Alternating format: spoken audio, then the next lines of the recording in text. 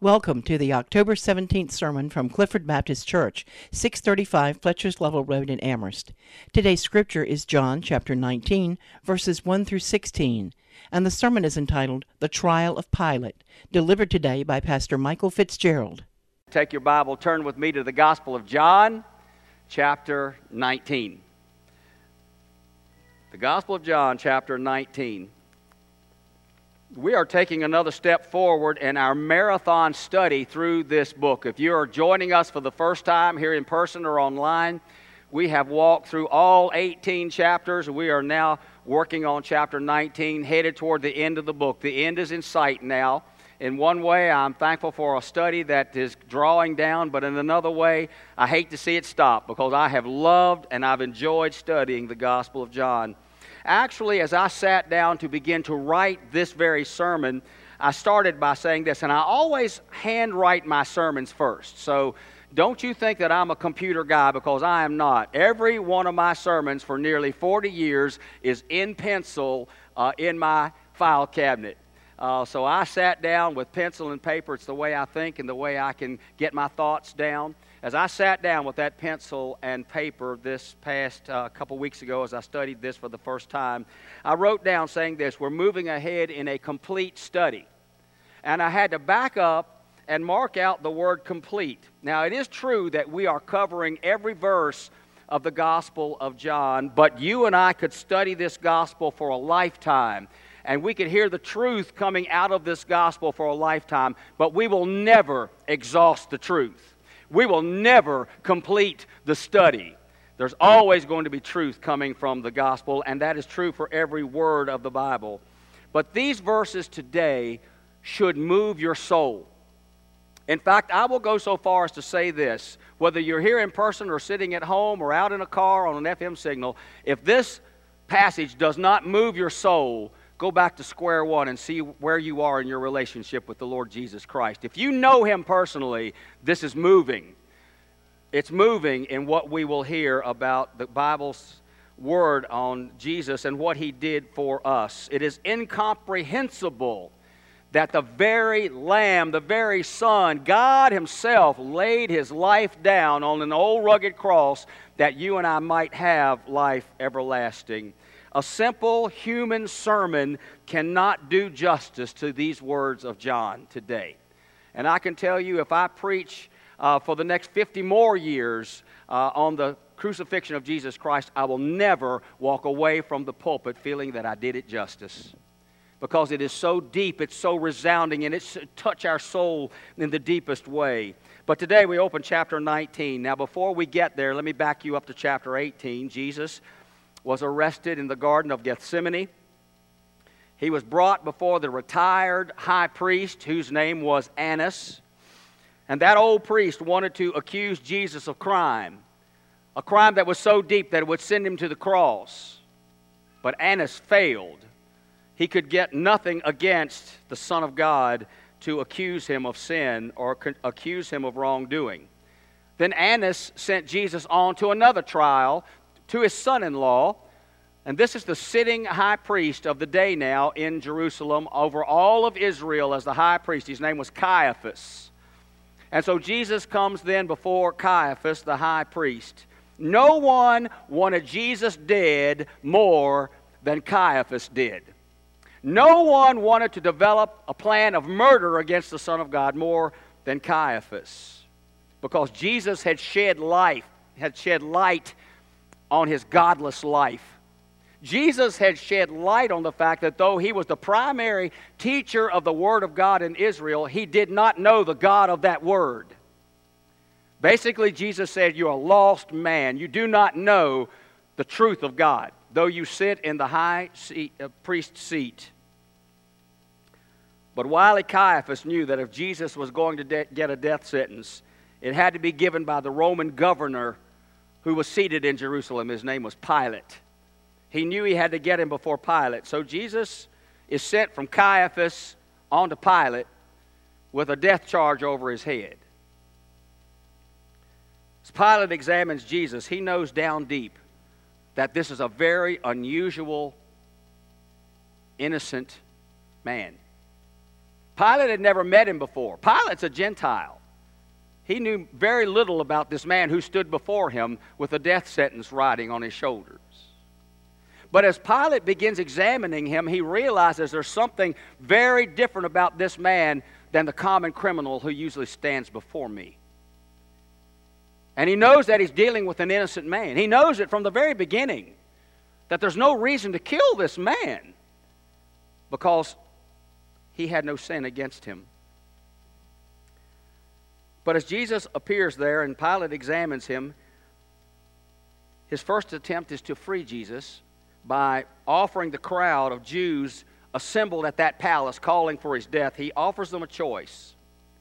And he has the nastiest, vilest criminal pulled off of death row in the prison and brought before the Jewish crowd.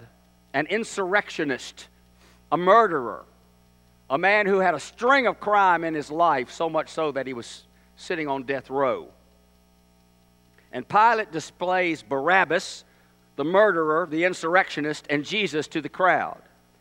And he gives them a choice that he thinks pretty obvious.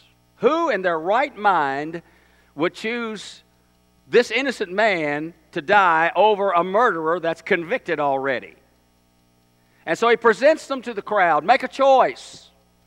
Which one of these two do you want to die? Amazingly, the crowd frees Barabbas and chooses Jesus to die. Now, when they free Barabbas, it doesn't mean they free him from the death penalty and he goes back to the prison. It means they free him completely. They release an insurrectionist and a murderer right back into their community. But they choose to allow Barabbas to go free and for Jesus to die. Now, we're shocked by that, aren't we? We're shocked that the Jewish crowd could make such an unwise choice. And yet, I want to remind you of this. While we realize that never should have been, I want you to look at our heroes today. And I want you to look at who the world chooses today. And you will see no difference in the crowd.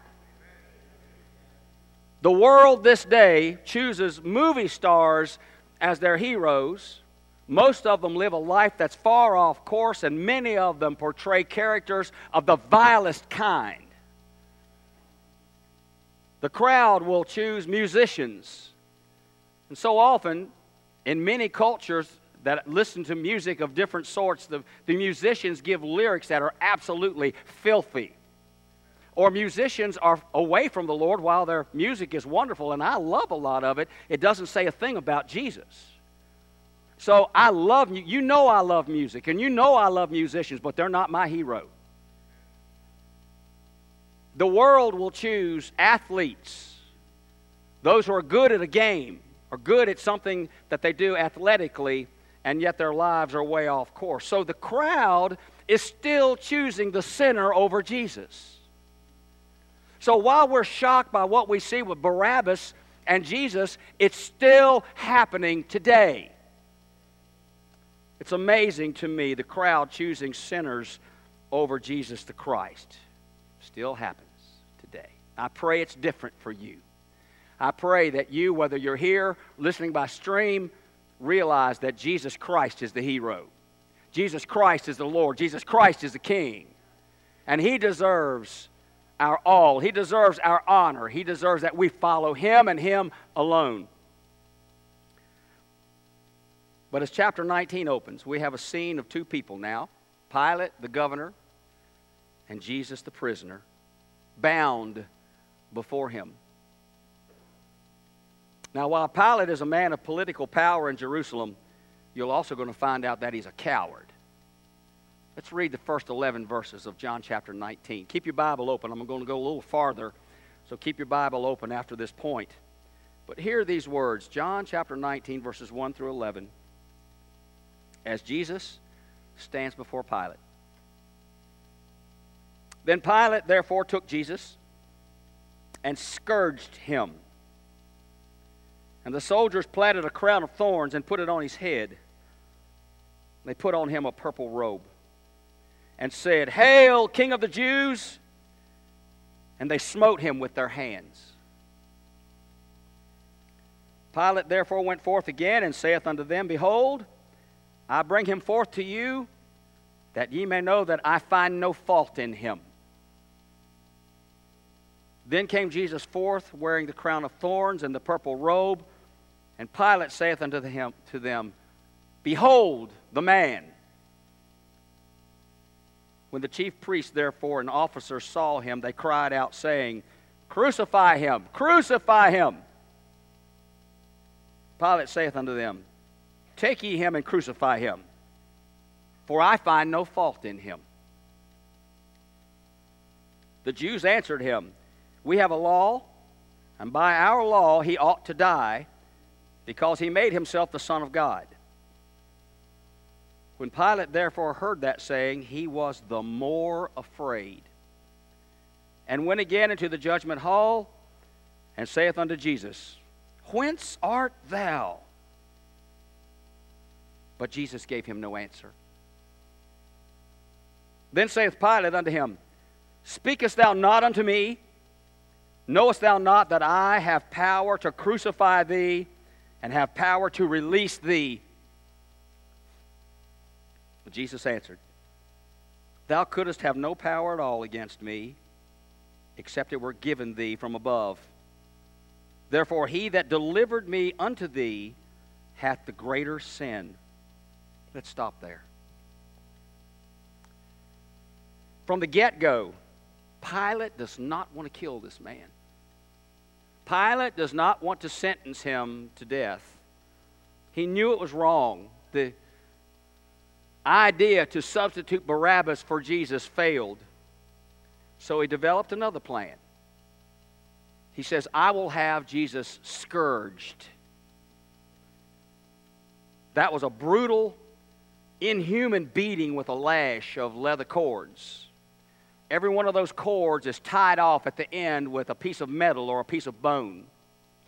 And every lash of that whip that went across the back and the buttocks and the legs of the man,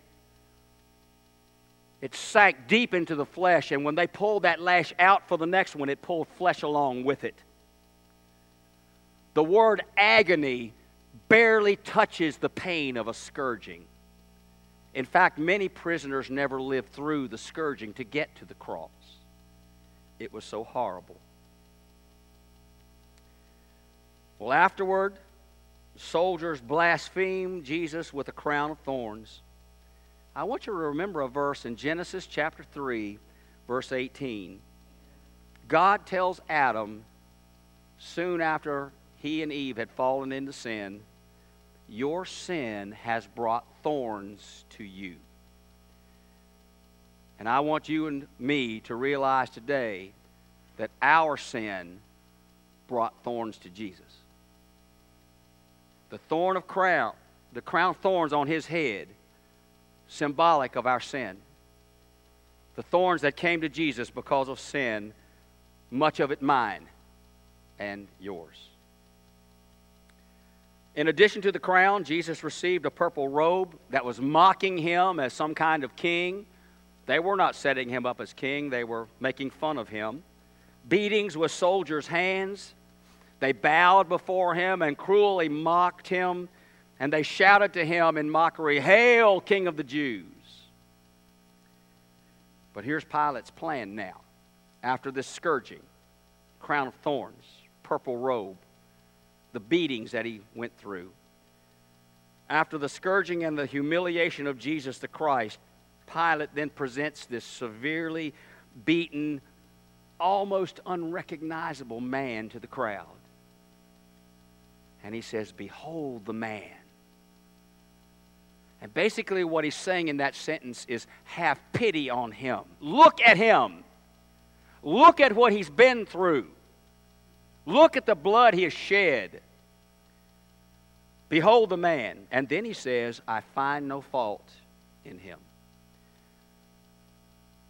What an incriminating statement against Pilate. He knew he was innocent. I find no fault in him, and yet he had him scourged to please the crowd. How sad. He sacrificed the Christ in order to please the crowd.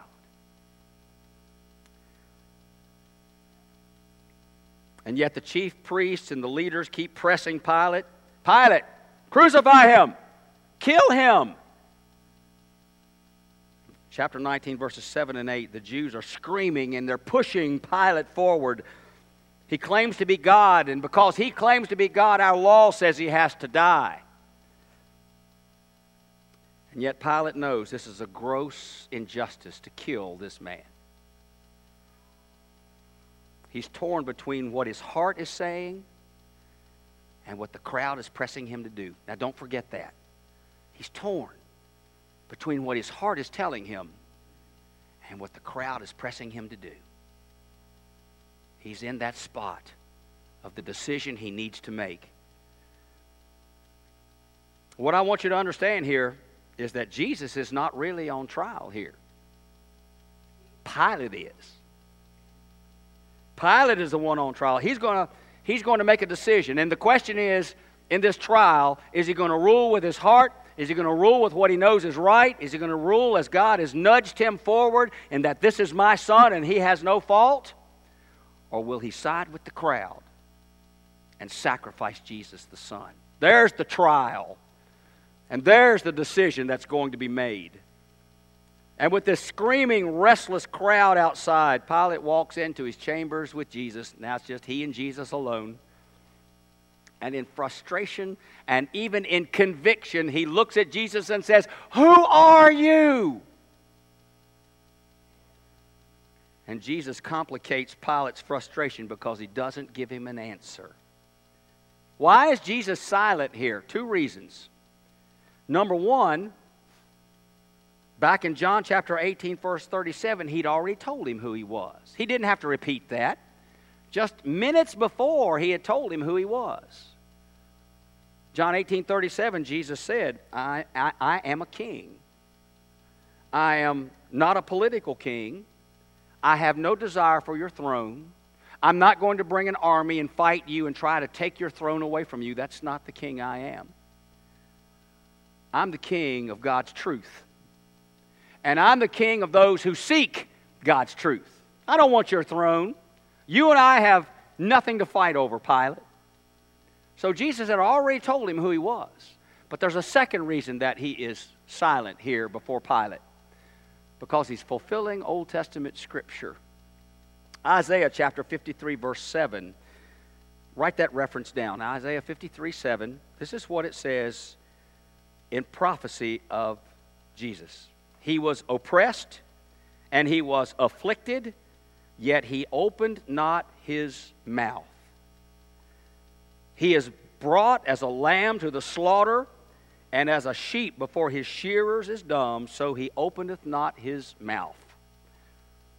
So he doesn't answer Pilate because he had already told him who he was, and secondly, because he was fulfilling the Scripture of prophecy about his life in that moment that he stood before the Roman ruler. But as he stands silent, Pilate just loses it.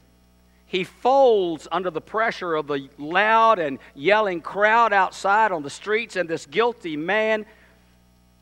And he realizes that I might proclaim him as guilty, but he's guiltless, he's innocent, he has nothing of fault in him. And yet they want me to call him guilty. And he says, don't you realize, looking at Jesus, don't you realize that I'm the one who has the power to kill you by crucifixion, and I have the power to release you to freedom? Don't you realize that? And of course in John 19:11, Jesus says, what power you have is given to you by God. You are God's instrument here. Also look at, if you have your Bible open, look at the last part of verse 11, John 19. It says, therefore he that delivered me unto thee hath the greater sin. He that delivered me unto you, Pilate, has the greater sin. Who is that? A lot of people over the years have said it's Judas Iscariot, but it's not. It's Caiaphas, the high priest, the one who delivered Jesus to Pilate to be on trial. Pilate is a Gentile. He is an unbeliever. He's a pagan. He had never read a word of Jesus' prophecy or the Scripture as we know the Old Testament to be. He never read it. He didn't know it. But Caiaphas knew all the prophecies about the coming Messiah. He knew about his life. He knew about his birth. He knew where he would be born. It's there in the Bible. He knew so much of the prophecy about Jesus' life, and he knew this was the Son of God. He knew it down deep. Caiaphas knew it. He knew Jesus had a holy life. He knew he had a purpose. And yet Caiaphas worked for and pushed for the death sentence with a hard and a godless heart. Well, let's go on in Scripture. John 19, look at verses 12 through 16. And from thenceforth Pilate sought to release him. But the Jews cried out, saying, If thou let this man go, thou art not Caesar's friend. Whosoever maketh himself a king speaketh against Caesar. When Pilate therefore heard that saying, he brought Jesus forth, and sat down in the judgment seat in a place that is called the Pavement, but in the Hebrew, Gabbatha. And it was the preparation of the Passover, at about the 6th hour. And he saith unto the Jews, Behold your king! But they cried out, Away with him! Away with him! Crucify him! Pilate saith unto them, Shall I crucify your king? The chief priests answered, We have no king but Caesar. Then delivered he him therefore unto them to be crucified. And they took Jesus and led him away. That touches my soul. Those simple words, they took him and they led him away. These verses show us that Pilate is in the ultimate dilemma here. In his heart, he knows there's no way this man should die. In fact, in Matthew's Gospel, chapter 27, verse 19, even Pilate's wife sends a message to him saying, God has spoken to me. Do not kill this just man. Listen, when Gwen sends me a message, I listen to it. Pilate should have listened to her. God had spoken to her. Don't kill this just man, Pilate. But Pilate then hears the crowd getting louder and louder and more forceful out there in the courtyard. And he's in a corner. He has to make a decision. He sits down on the judgment seat. This is the place where capital decisions are made. So he sits down in that seat of sentencing. It was 6 o'clock in the morning. And here's another stressor on Pilate. The Jewish Sabbath is coming. Passover was coming the next day, and all death sentences had to be carried out and done within 24 hours. No man could be hanging on a cross when the Passover began. Had to be taken care of now. There was not an hour to spare in a decision to be made. I have to hurry up with this decision. So all of this weight is on his shoulders, and he turns one more time and he tries to free Jesus. Just before the moment of his final decision, he says to the Jewish crowd out there, Behold your king, implying, I will let him go if you ask me to. But now the crowd, in a fever pitch, yells and screams and demands, Away with him, crucify him. We have no king but Caesar. And in one final plea, John chapter 19, verse 15, Pilate says, Shall I crucify your king? He's crying for relief here. He's crying for a change of their hearts. He's crying for the crowd to change because he knows what is right. And they say, Your government is our ruler. We need no other king. And Pilate just collapses and he folds. And he gives in.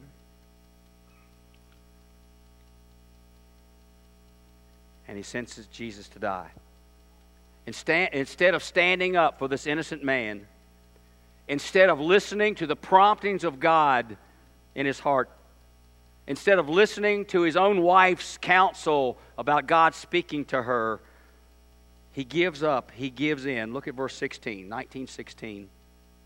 Then delivered he him therefore unto them to be crucified, and they took Jesus and led him away. The crowd won. The crowd won.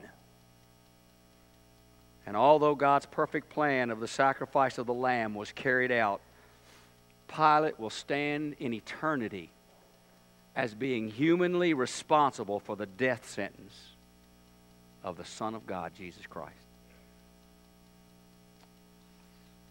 He had committed the ultimate compromise. He decided away from his heart and went with the decision of the crowd. God lost, and the crowd won. You know, I prayed long and hard about this part of the sermon. What do I say next to you? You know, we can study the Bible, and we can delve into all the parts of the truth, but unless that truth touches us, then it's not a complete study. The truth has to say something to us in our life and our heart, and where it points us from this point forward. What do we do with this truth? And here's what God has given me through this scripture. You know, the crowd of unbelievers is still out there. The crowd who's calling for Jesus to be kicked out of the government and kicked out of our schools and kicked out of our lives, that crowd is still out there. And they're calling more loudly every single day in our culture for God to be excommunicated from us. Do I hear an amen to that? It is absolutely true.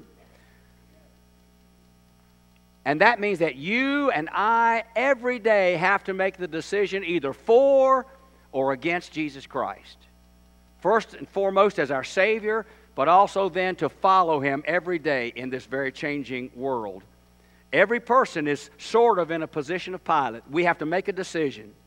And the lost and the ungodly crowd is crying for us to get rid of Jesus, while the Lord God is working on our hearts saying, follow me, follow me, follow me in salvation, follow me in ministry, follow me in your life, follow me in the way I point you, that I might give your life purpose and direction, that you would honor and bless me.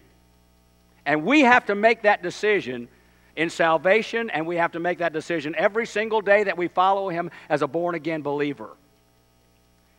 That is absolutely the truth, and the Lord Jesus Christ is reaching out to every person, asking, first of all, that He become our Savior and our King. Praise God that our baptistry is used often. But meanwhile, the crowd of the world is saying, you don't need Him. Reject Him for what He offers. Follow us on the wide path. Choose your own course. Be your own God. That's exactly what Satan said to Eve at the beginning of history. You can be your own God. The crowd still chants the same thing because Satan's toolbox is very small. He's using the same tools he did at the beginning of history. Or the crowd says, if you do accept Jesus as Savior, make it a minor commitment. You go to church when it's convenient for you.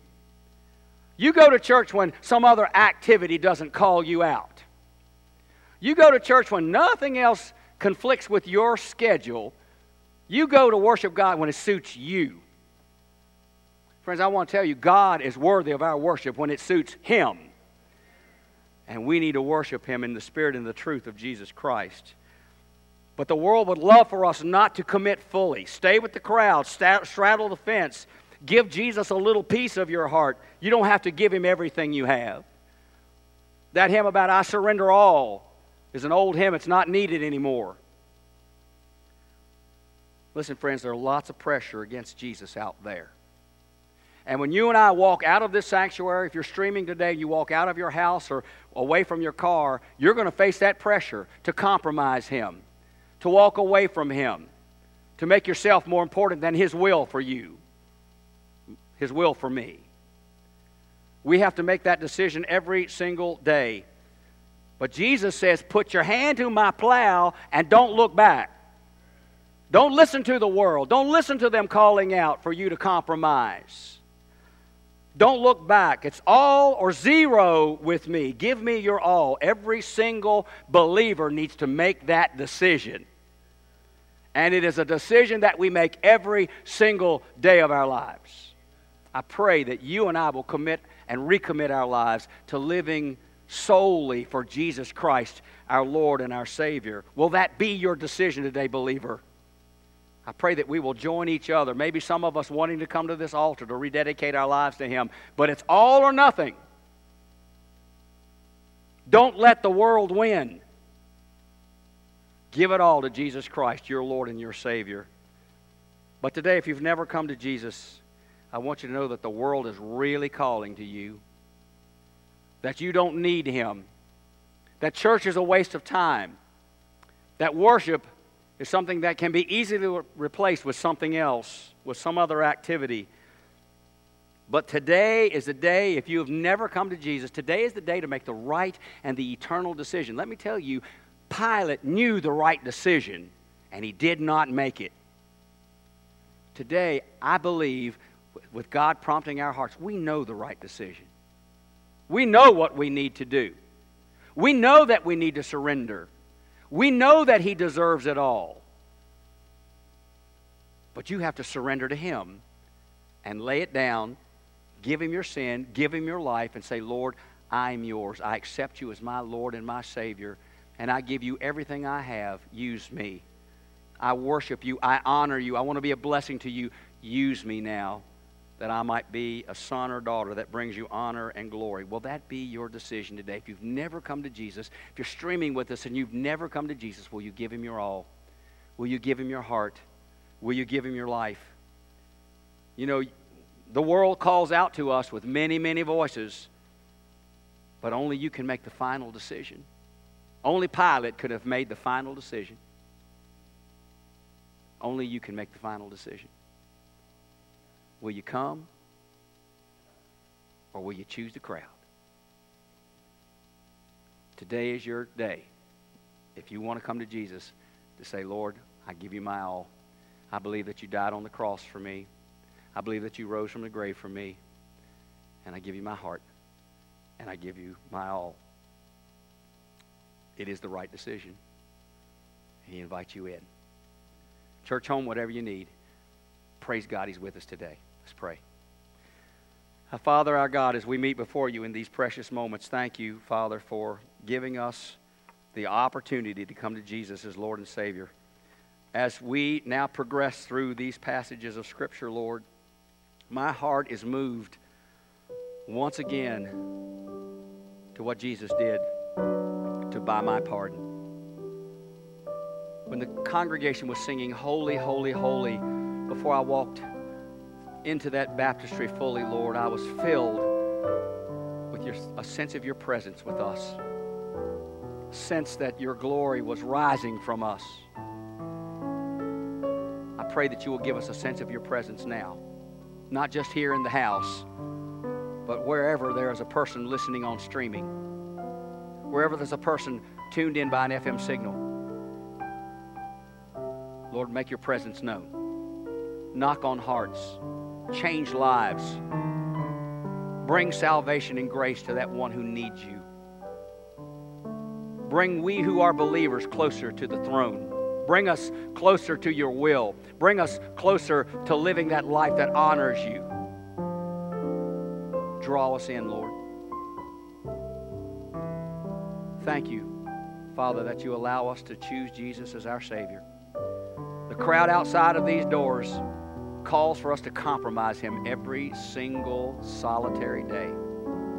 Before we walk out, before we cut off the computer, I pray today we will rededicate our lives to living for you and you alone.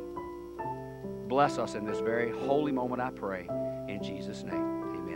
Clifford Baptist Church invites you to join us for worship every Sunday morning at 11 a.m. For more information about our church, please call our church office at 434-946-0555.